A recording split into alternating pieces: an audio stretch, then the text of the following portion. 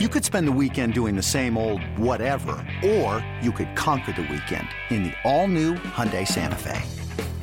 Visit HyundaiUSA.com for more details. Hyundai, there's joy in every journey. Let me ask you something. Is there something that's interfering with your happiness or is preventing you from achieving your goals? If so, BetterHelp Online Counseling is there for you. BetterHelp offers licensed professional counselors who are specialized in issues such as depression, stress, anxiety, relationships, grief, self-esteem, and more.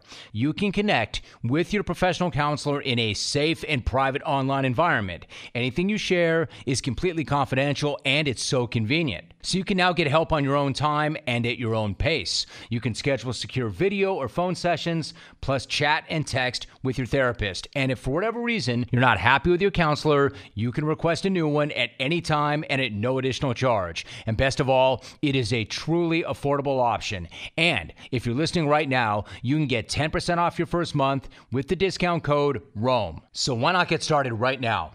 Go to betterhelp.com/Rome and fill out a simple questionnaire and then get matched up with a counselor that you will love. Once again, betterhelp.com/Rome. Use the code name Rome and get 10% off your first month.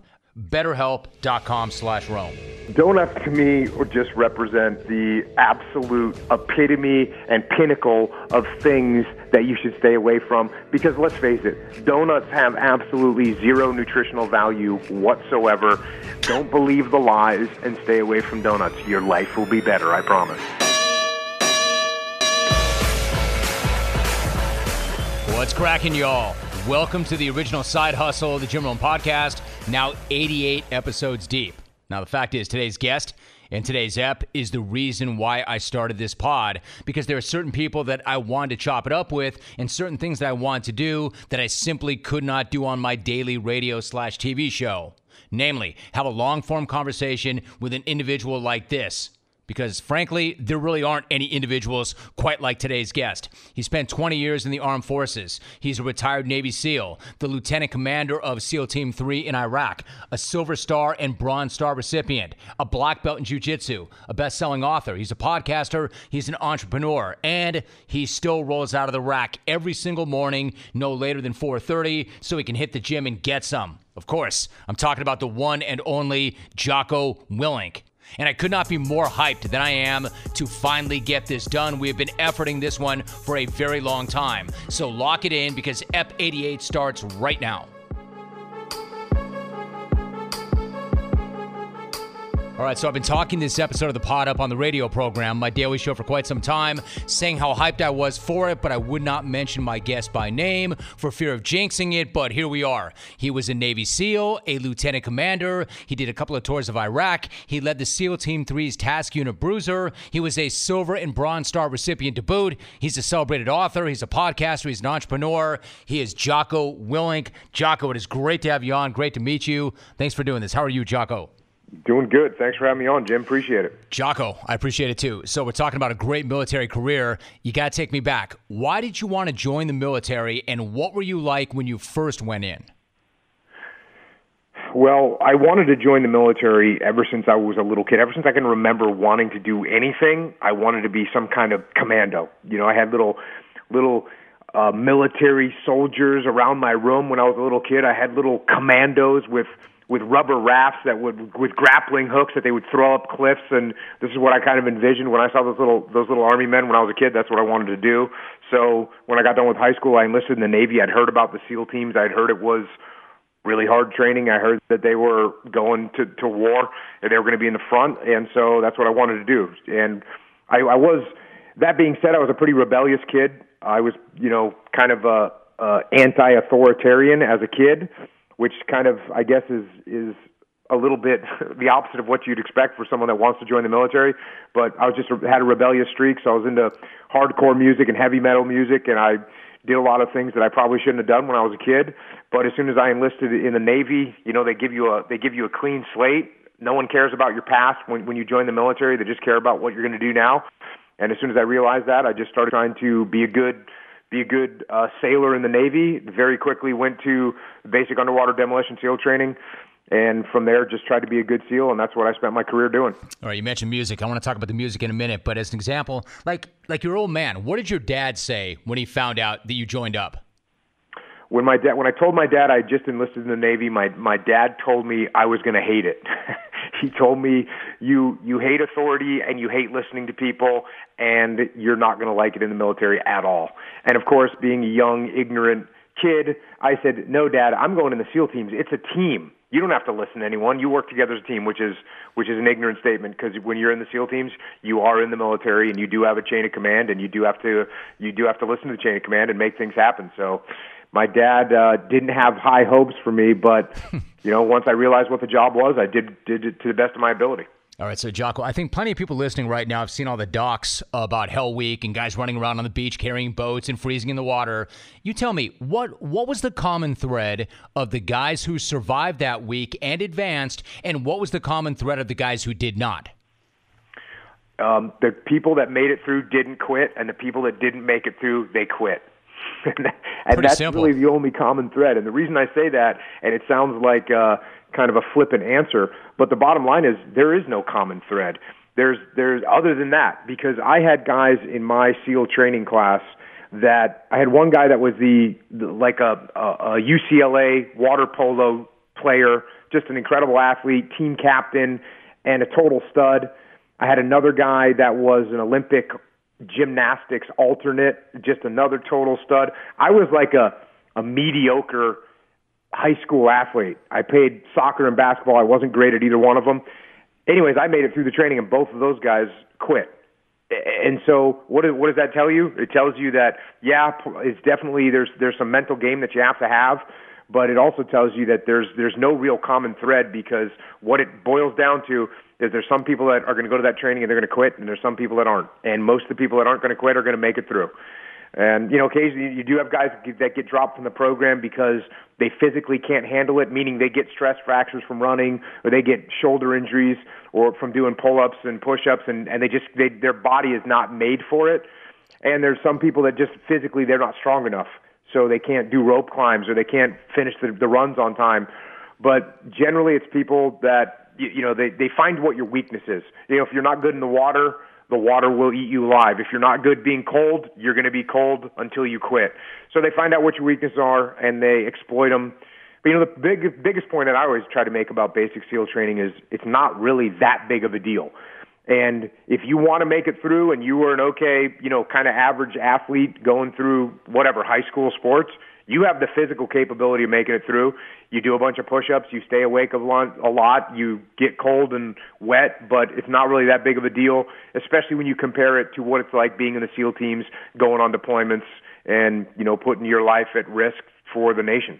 All right, so you make it through and you have this really decorated military career, and then you get out and then you think you're retired. Like, I got to know, as disciplined and regimented as you are, what did retirement look like to you, like theoretically? I mean, were you going to work out, surf, hang out with the fam, go on tour with Black Flag? What was the Jocko retirement supposed to look like, especially at a young age?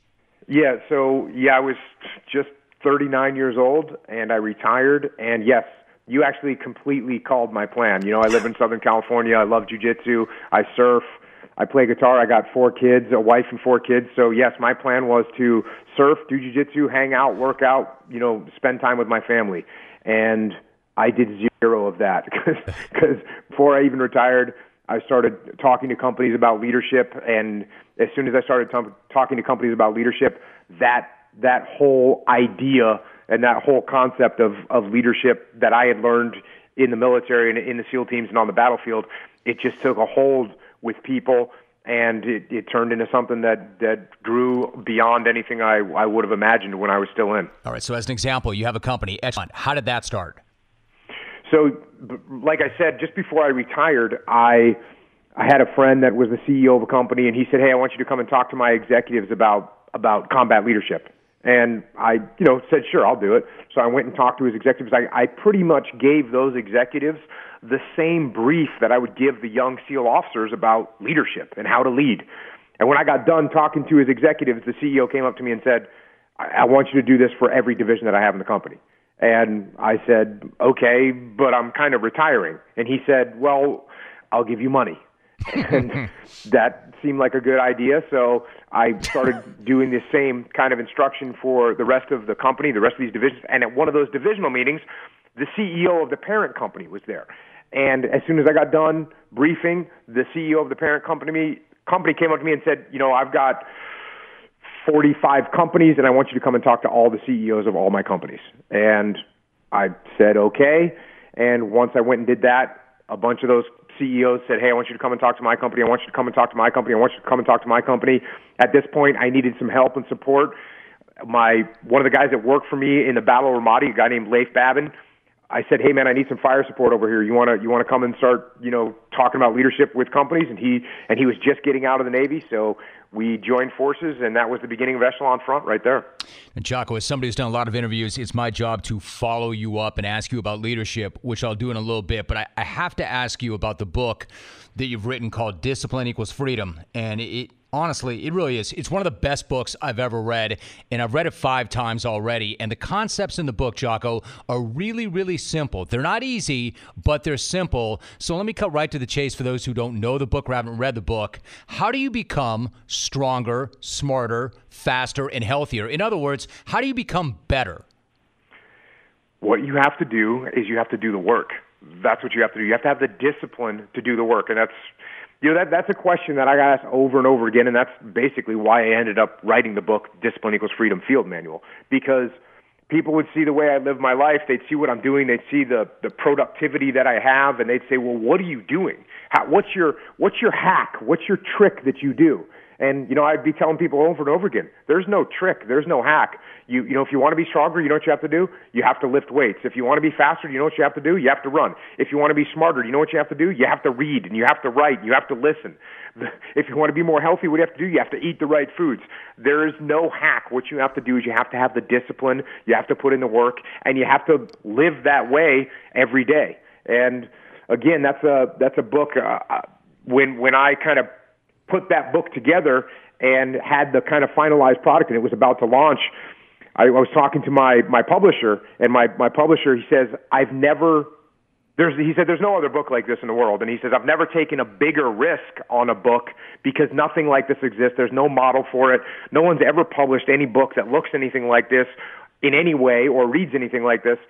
And so it was a big risk for the publisher, and it ended up being a great risk because the sales of the book kind of blew out any model that they had for how the book was going to sell. So it's been very well received, which is cool. And what it tells me is that people wanted the truth about how you actually do these things. How do you actually, as you said, how do you get better?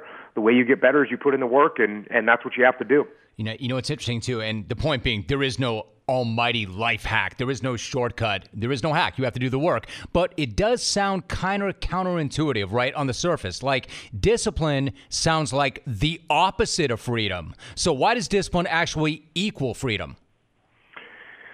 This is something that I learned when I got in the SEAL teams. When I looked at the individuals that had a lot of respect as being very good SEAL operators, it was the guys that put in the work. It was the guys that had discipline. It was the guys that showed up early for work every day. It was the guys that did the extra repetitions on their shooting drills. It was the guys that had discipline that ended up being better. And so what that really translates to is they had more freedom. Because when you have a lot of respect as a SEAL operator, there's no one micromanaging you. There's no one telling you what to do. They're expecting you to do your job, and they give you the freedom to do it.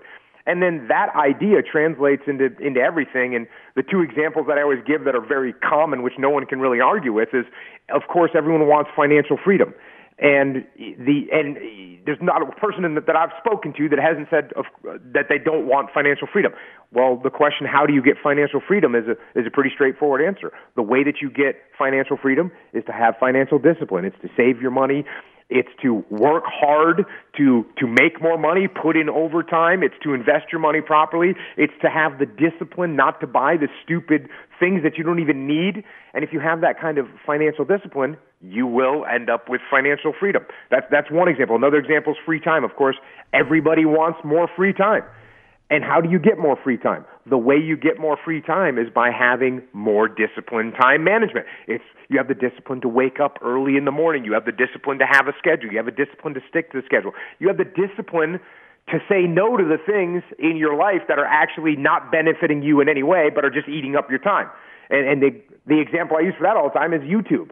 Because sure, you can get some informational videos on YouTube, absolutely. And then they put up 9 more videos for you to select from, and the next thing you know, you've clicked into, 14 of those other videos, and you've wasted 40 minutes of your day watching stupid videos about cats or whatever. And so if you impose discipline on your time, the way you manage your time, you will absolutely end up with more free time.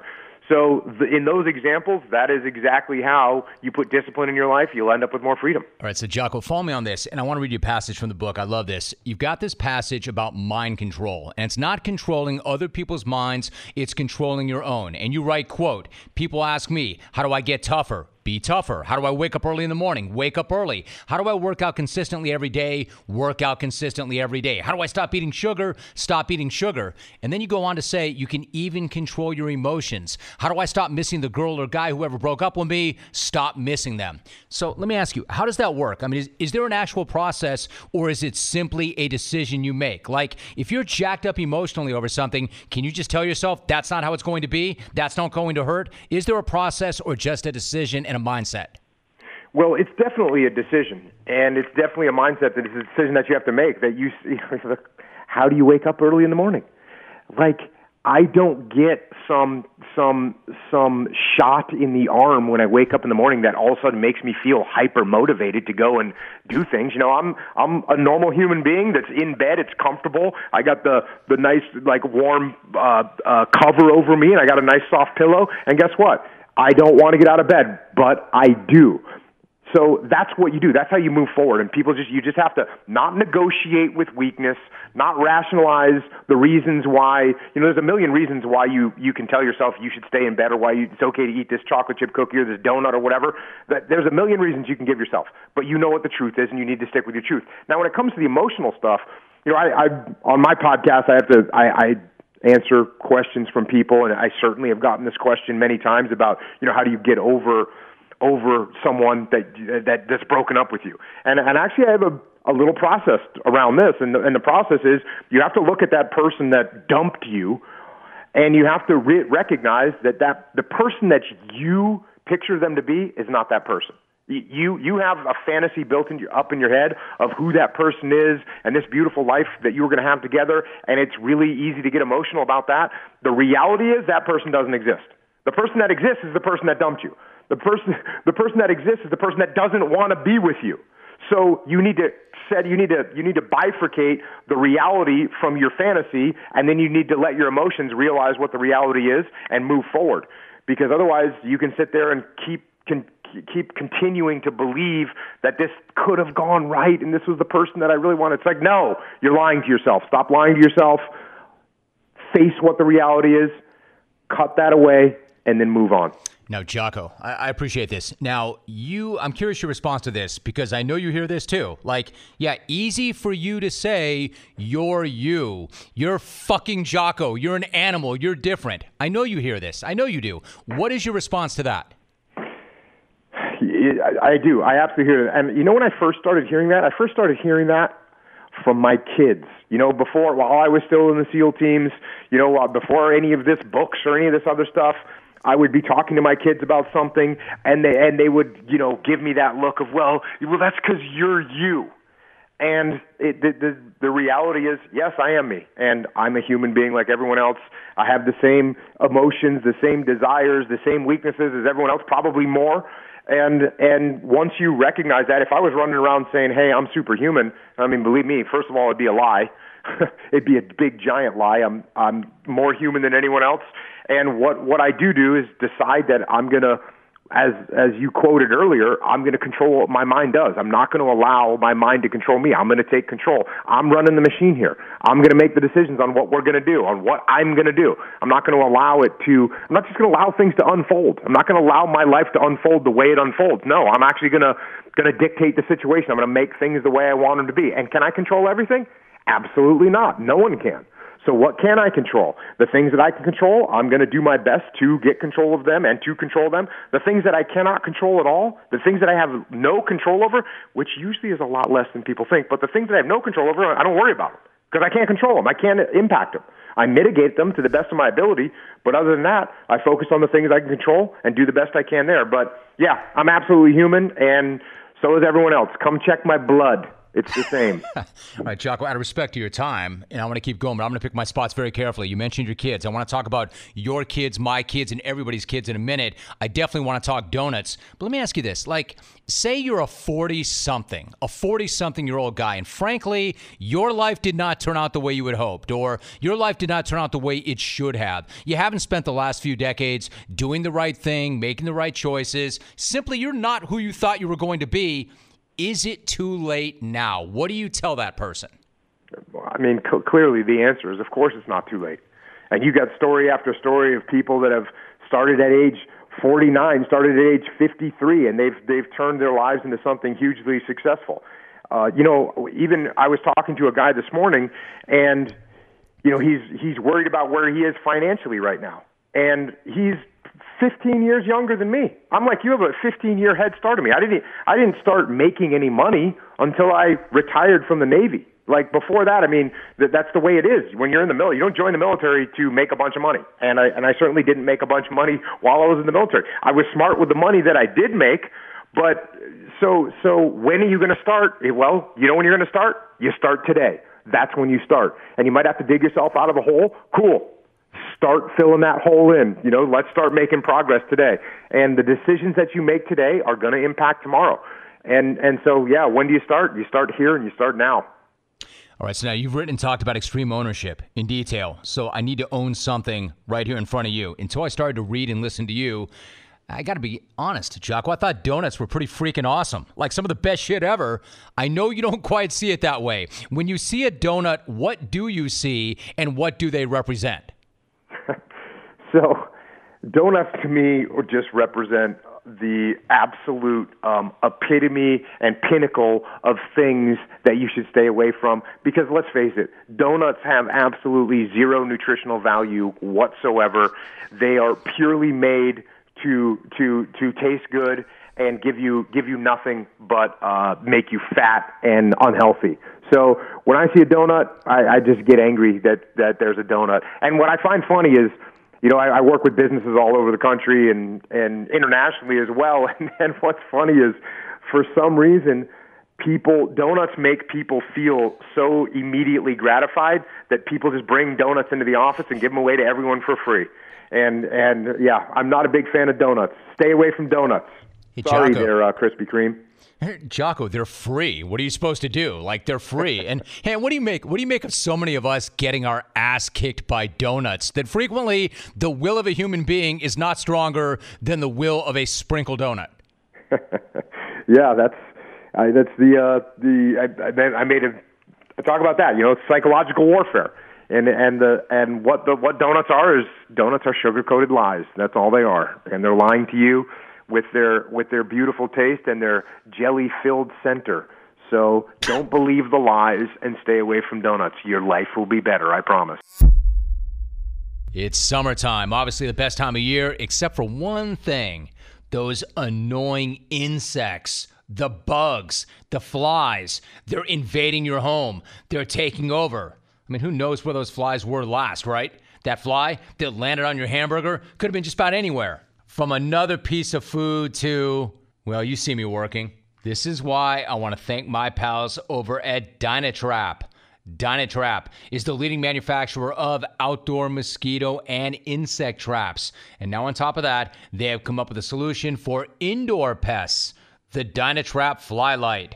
The Dynatrap Flylight works day and night to attract and trap flies. Also, fruit flies, mosquitoes, other pesky insects. It works. I've got one. I love it. I mean, you're not still rocking those disgusting fly strips, like the nastiest thing ever. The Dynatrap Flylight looks like a subtle nightlight, and it plugs into any indoor outlet. You should get yours right now at Dynatrap.com. That's DYNATRAP.com. Enter the promo code ROAM. Get 15% off any of their great products. Dynatrap, the safe, silent, and simple solution to household insect control. Jocko, you and I have a couple of mutual friends, actually. Brian Koppelman and David Levine, who created the Smash TV show Billions. Man, these guys absolutely love you. I know David loves the book, Discipline Equals Freedom. They were so hyped to have you on their show, and to me, it's one of the great shows ever. I got to know, what did you think when they reached out to you, and what was the experience like? It was really cool. When they reached out to me, which they did through Tim Ferriss, who they knew, and so, they got in touch with me and said, hey, do you want to be on the show? I've never done anything like that before. I hadn't watched Billions. And so, when Tim asked me to do something, Tim's a great guy and he's done a lot for me.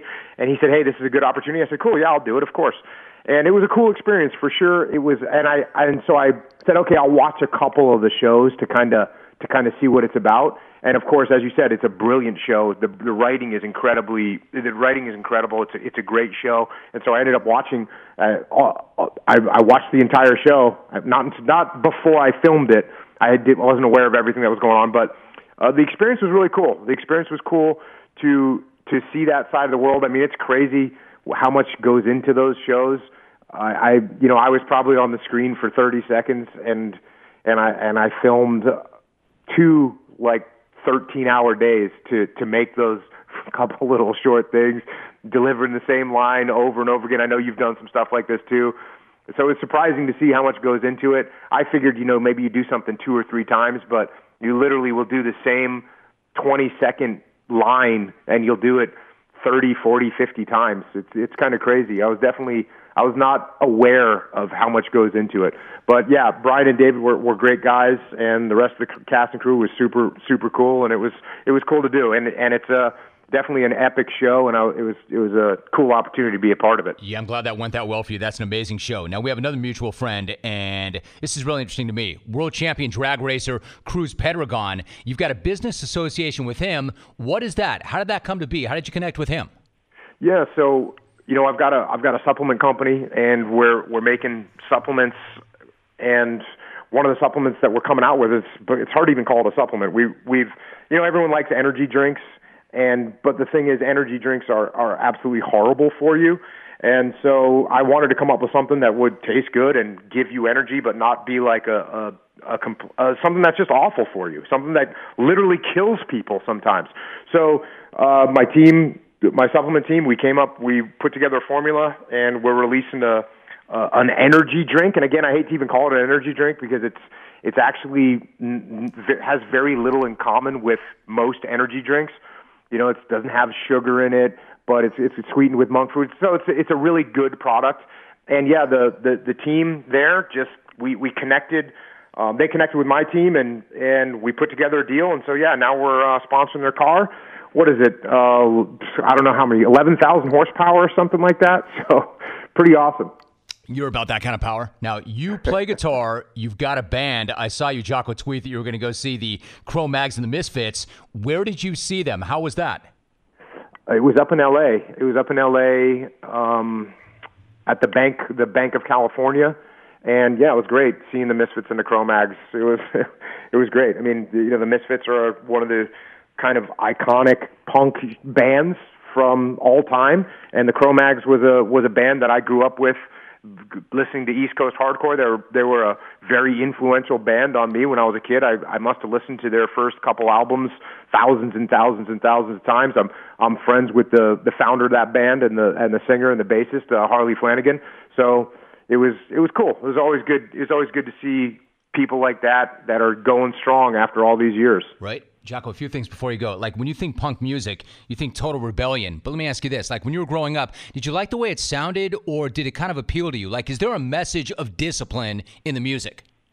Well, I mean, certainly you mentioned Black Flag earlier and all that hardcore music. I mean, that hardcore music, sure, it's about rebellion, and I certainly, as I said, had a rebellious streak, and I still have a rebellious streak, and I'll tell you, in the military, my rebellious streak served me very well, not because I was rebellious over things that were insignificant, but when something was important and it didn't make sense, I had the courage to say, hey, I'm not sure I agree with this. And I wasn't a jerk about it. I wasn't disrespectful, but I didn't have a problem standing up and speaking my mind when it made sense to. So that attitude, as far as I'm concerned, that's an American attitude of, hey, If we don't believe in something or we see a better way to do something, we're going to stand up for it. Now, I have to throw this caveat. This doesn't mean that you run around and do everything your way. No, you have to build relationships, and that's one of the most important things you can do is being part of a team is to build relationships with people on your team up and down the chain of command. So when I talk about being rebellious, I'm not talking about being a jerk and being disrespectful.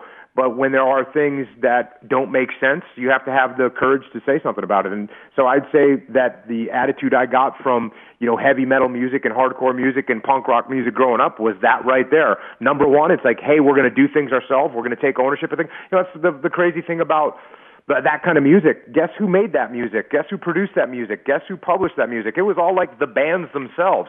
It was that kind of attitude of ownership. And then, we're going to rebel against things.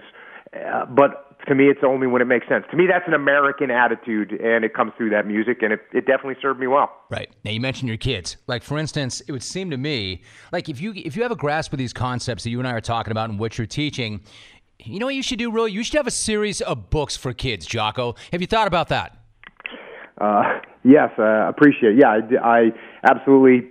The more that I got out there talking to other human beings, the more I realized that some of the lessons I had learned that were super valuable, the earlier I could get them to people, the better they would understand them. And so, I've written a series of books for kids, the Way of the Warrior Kid series, and it's been crazy to see how those books have impacted kids, the popularity that they have, the feedback that I get from them, and it's been incredible. I would say some of the most rewarding things I've done in my life is getting feedback from, a kid that was getting bullied or a kid that didn't know how to study properly or a kid that was out of shape, and all of a sudden, he or she is doing pull-ups or he's, fighting off bullies or he's learning jiu-jitsu or she's, getting an A on a math test.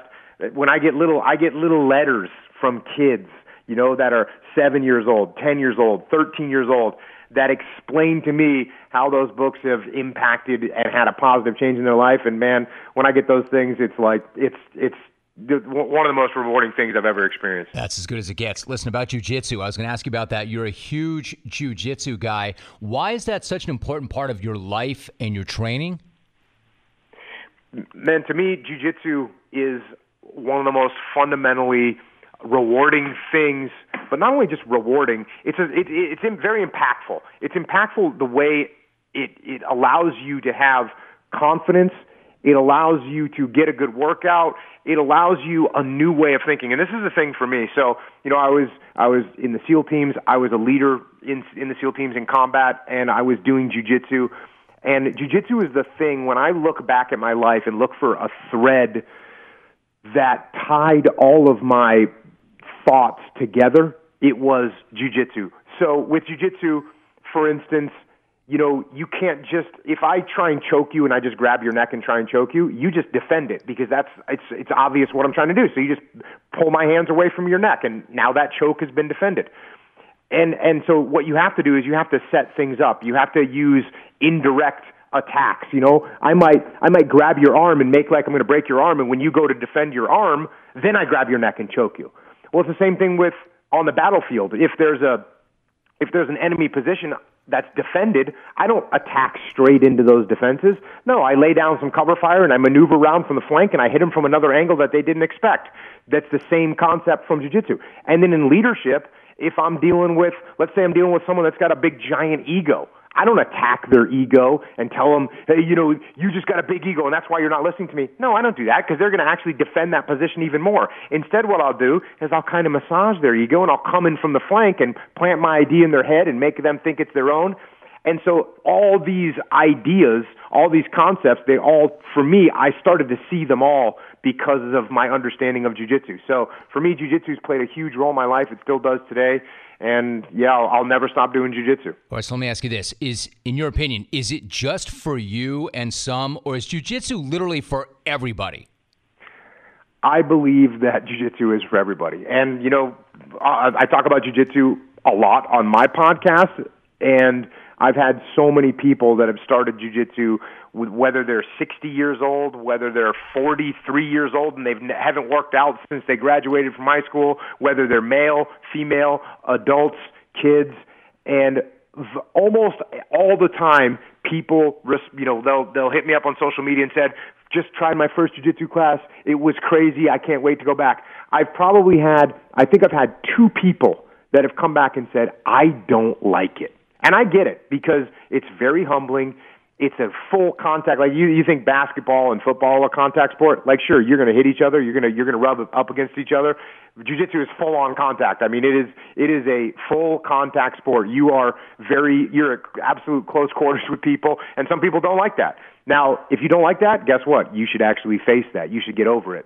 But yeah, so there's people that don't like it, but generally when people try it and they're looking for the right thing in it, if you go into it with an open mind and you go with a humble mind, you're gonna like it. I think it is for everybody. I was going to say, Jocko, people don't like it because it's hard and it's humbling and it makes you uncomfortable. So then a final thought, because you mentioned leadership, and you've devoted a huge part of your life to thinking about and teaching others how to lead. And I know you've been asked a million times, but why don't we just end this with this? Here it is again. What makes a great leader? Who was the type of leader that got the most out of you, and the type of leader who you least wanted to follow? The best leaders, and this again, you talked about things being counterintuitive. One of the most counterintuitive things is that the really great leaders, they're humble people. And the really bad leaders are the ones with the big, giant egos. And that's just the way it is. The person that's humble, the leader that's humble, he's open to your ideas. He's listening to his troops. He's got an open mind about the way things can be done. When something goes wrong, instead of blaming other people, he takes ownership of the problem. Like, people ask me about ownership and what's the biggest obstacle in getting people to take ownership. The biggest obstacle in getting people to take ownership is their own ego, because no one likes to say, hey, you know what, Jim, we failed this operation and it was my fault and here's why. Nobody likes to say that. So, and when you've got a boss that says, hey guys, this wasn't my fault, this was your all's fault, no one respects that boss. So the best bosses that I worked for were the bosses that were humble. Now, can you go too far with this? Yes, absolutely. Do you need to have some level of ego and pride and confidence as a leader? Absolutely you do. And that's the dichotomy of leadership, which I wrote another book about, is to say that just about every characteristic that you have as a leader, you need to be balanced in it. If you need to be aggressive as a leader, absolutely. If you're hyper aggressive or over aggressive, that'll get your people killed. If you're not aggressive enough, you're going to stand around and you'll also get killed, but you'll give away your position to the enemy and they'll come and attack you. So you've got to balance all these dichotomies, and one of the ones that has to be balanced is humility. But generally what you see with leaders is they believe their own crap, and they start to think that they can't make any mistakes. Their ego gets out of control, and that's why they need to always be reminded, myself included, you got to stay humble. So, Jocko, what about the band? Do you guys jam in public venues? Is it just something you do privately? What do you do with the band? Yeah, we play, and we have a little studio that we jam. Usually like a Friday or Saturday night, we'll get together and we'll play some music. Now, I had a bunch of bands when I was a kid. And we've got, actually, one of my friends found we went into the studio and recorded, I hate to use this word because it's going to make it sound really official. We recorded an album when I was like 15 years old. And we have the old school reel-to-reel tapes. Wow. So we're going to try and get those produced and turned into, I'm going to try and release a couple songs from when I was a young kid, and I think people won't be surprised because it kind of sounds I'm saying the same crap then that I am now. God, it's so good. Like, finally, then, who did you listen to other than the hardcore stuff, like The Clash, The Jam, The Replacements, any of that shit? Yeah, I mean, I was a huge Black Sabbath. Black Sabbath is definitely my favorite band, but obviously I listened to Black Sabbath, Led Zeppelin. When I was a kid, when I was a kid in New England, you got issued the Led Zeppelin albums, AC/DC albums. So I liked those, those kind of main staple kind of rock bands. But then, yeah, I listened to the Cro-Mags, the Bad Brains, Agnostic Front, like all those kind of hardcore bands from the Northeast is primarily what I grew up listening to. Actually, last thing. You mentioned the Northeast. Jocko, I've got family in Boston. Like almost nobody makes it out. My old man did, but he was one of the only ones. Not that somebody was going to keep you from doing what you do and you maybe got part of that Southern California lifestyle, but was that a hard thing to escape the Northeast, to escape New England? It wasn't hard at all, because what I did was I signed my name on the dotted line, right, and the Navy took care of the rest. But I absolutely wanted to get out of there. When I was a kid, I was from a small town. I grew up on a dirt road, and I wanted nothing more than to get out of that small town and see the world. And of course, I look back now, and I really appreciate what you get in those small towns. I have a factory up in Maine where we make apparel and clothing and all that. And when I go up there to visit the factory and meet everyone that's up there, I mean, it's absolutely outstanding. And that old school New England work ethic, which to me also, that old school New England work ethic that I grew up with, that kind of was infused in that hardcore mentality, that's still a real thing. And it's not just a New England thing, it's an American thing. And like I said, I travel all over the country. I work with companies in every different type of company, but Americans are some hard-working people, and that's one of the things that makes this country so awesome. I'm going to tell you what fascinates me about you, Jocko. I've been meaning to ask you this. You went to the University of San Diego. Man, I could not love that any more than I do. What was it like to be a Torero? I was 28 years old. I had one kid when I was married with one kid when I showed up at college. I had two more kids while I went to college. I was about as detached from the college scene as you could possibly imagine. I literally just went to my classes, did my work, and that's about it. I didn't have any kind of college experience like a normal person has. So, but I studied English. That was a good choice for me. That's the reason I picked English was because as a SEAL, I realized that the most important thing I had to do as a SEAL officer was communicate with other human beings in writing and verbally. And so I knew that I wanted to have a good command of the English language, so I picked, English as a major, and it certainly did help me out once I got back to the SEAL teams. And I was writing down concept of operations. I was writing down evaluations of guys' performances, and I had a good command of the English language. I was standing up and talking and presenting briefs to generals and admirals and colonels. And since I had studied English, I think I did a better job than I would have otherwise. No, I get that, and San Diego's so great. I got my first big break in San Diego way back in 1990, moved down to Pacific Beach, such a great community. Jocko, as you could tell by how hard I was chasing this conversation, this is one I really, really wanted to have. It even exceeded expectation. I've got great admiration and respect for you. Keep up the good work. Thank you for making time for me and for this podcast. I know people listening will get a charge out of it, and they'll get so much out of it, and I really do appreciate it, Jocko. Hey, man, it's great to meet you, and at some point, since you're in SoCal, we should actually link up and talk to each other face-to-face. I'd appreciate that. Jocko, you tell me when and you tell me where, and I will come to you. It'd be a thrill. All right, I would love to do that. It's going to be about 4:30 in the morning. I can promise you that. I'll be there, my man. I'll be there. I'll be there at 3:30 if you need it. I'll be there. Awesome. I'll be there in an hour if you need it, Jocko. Check. All right. Thanks so much, Jocko. All right, man. Good to talk to you. You too.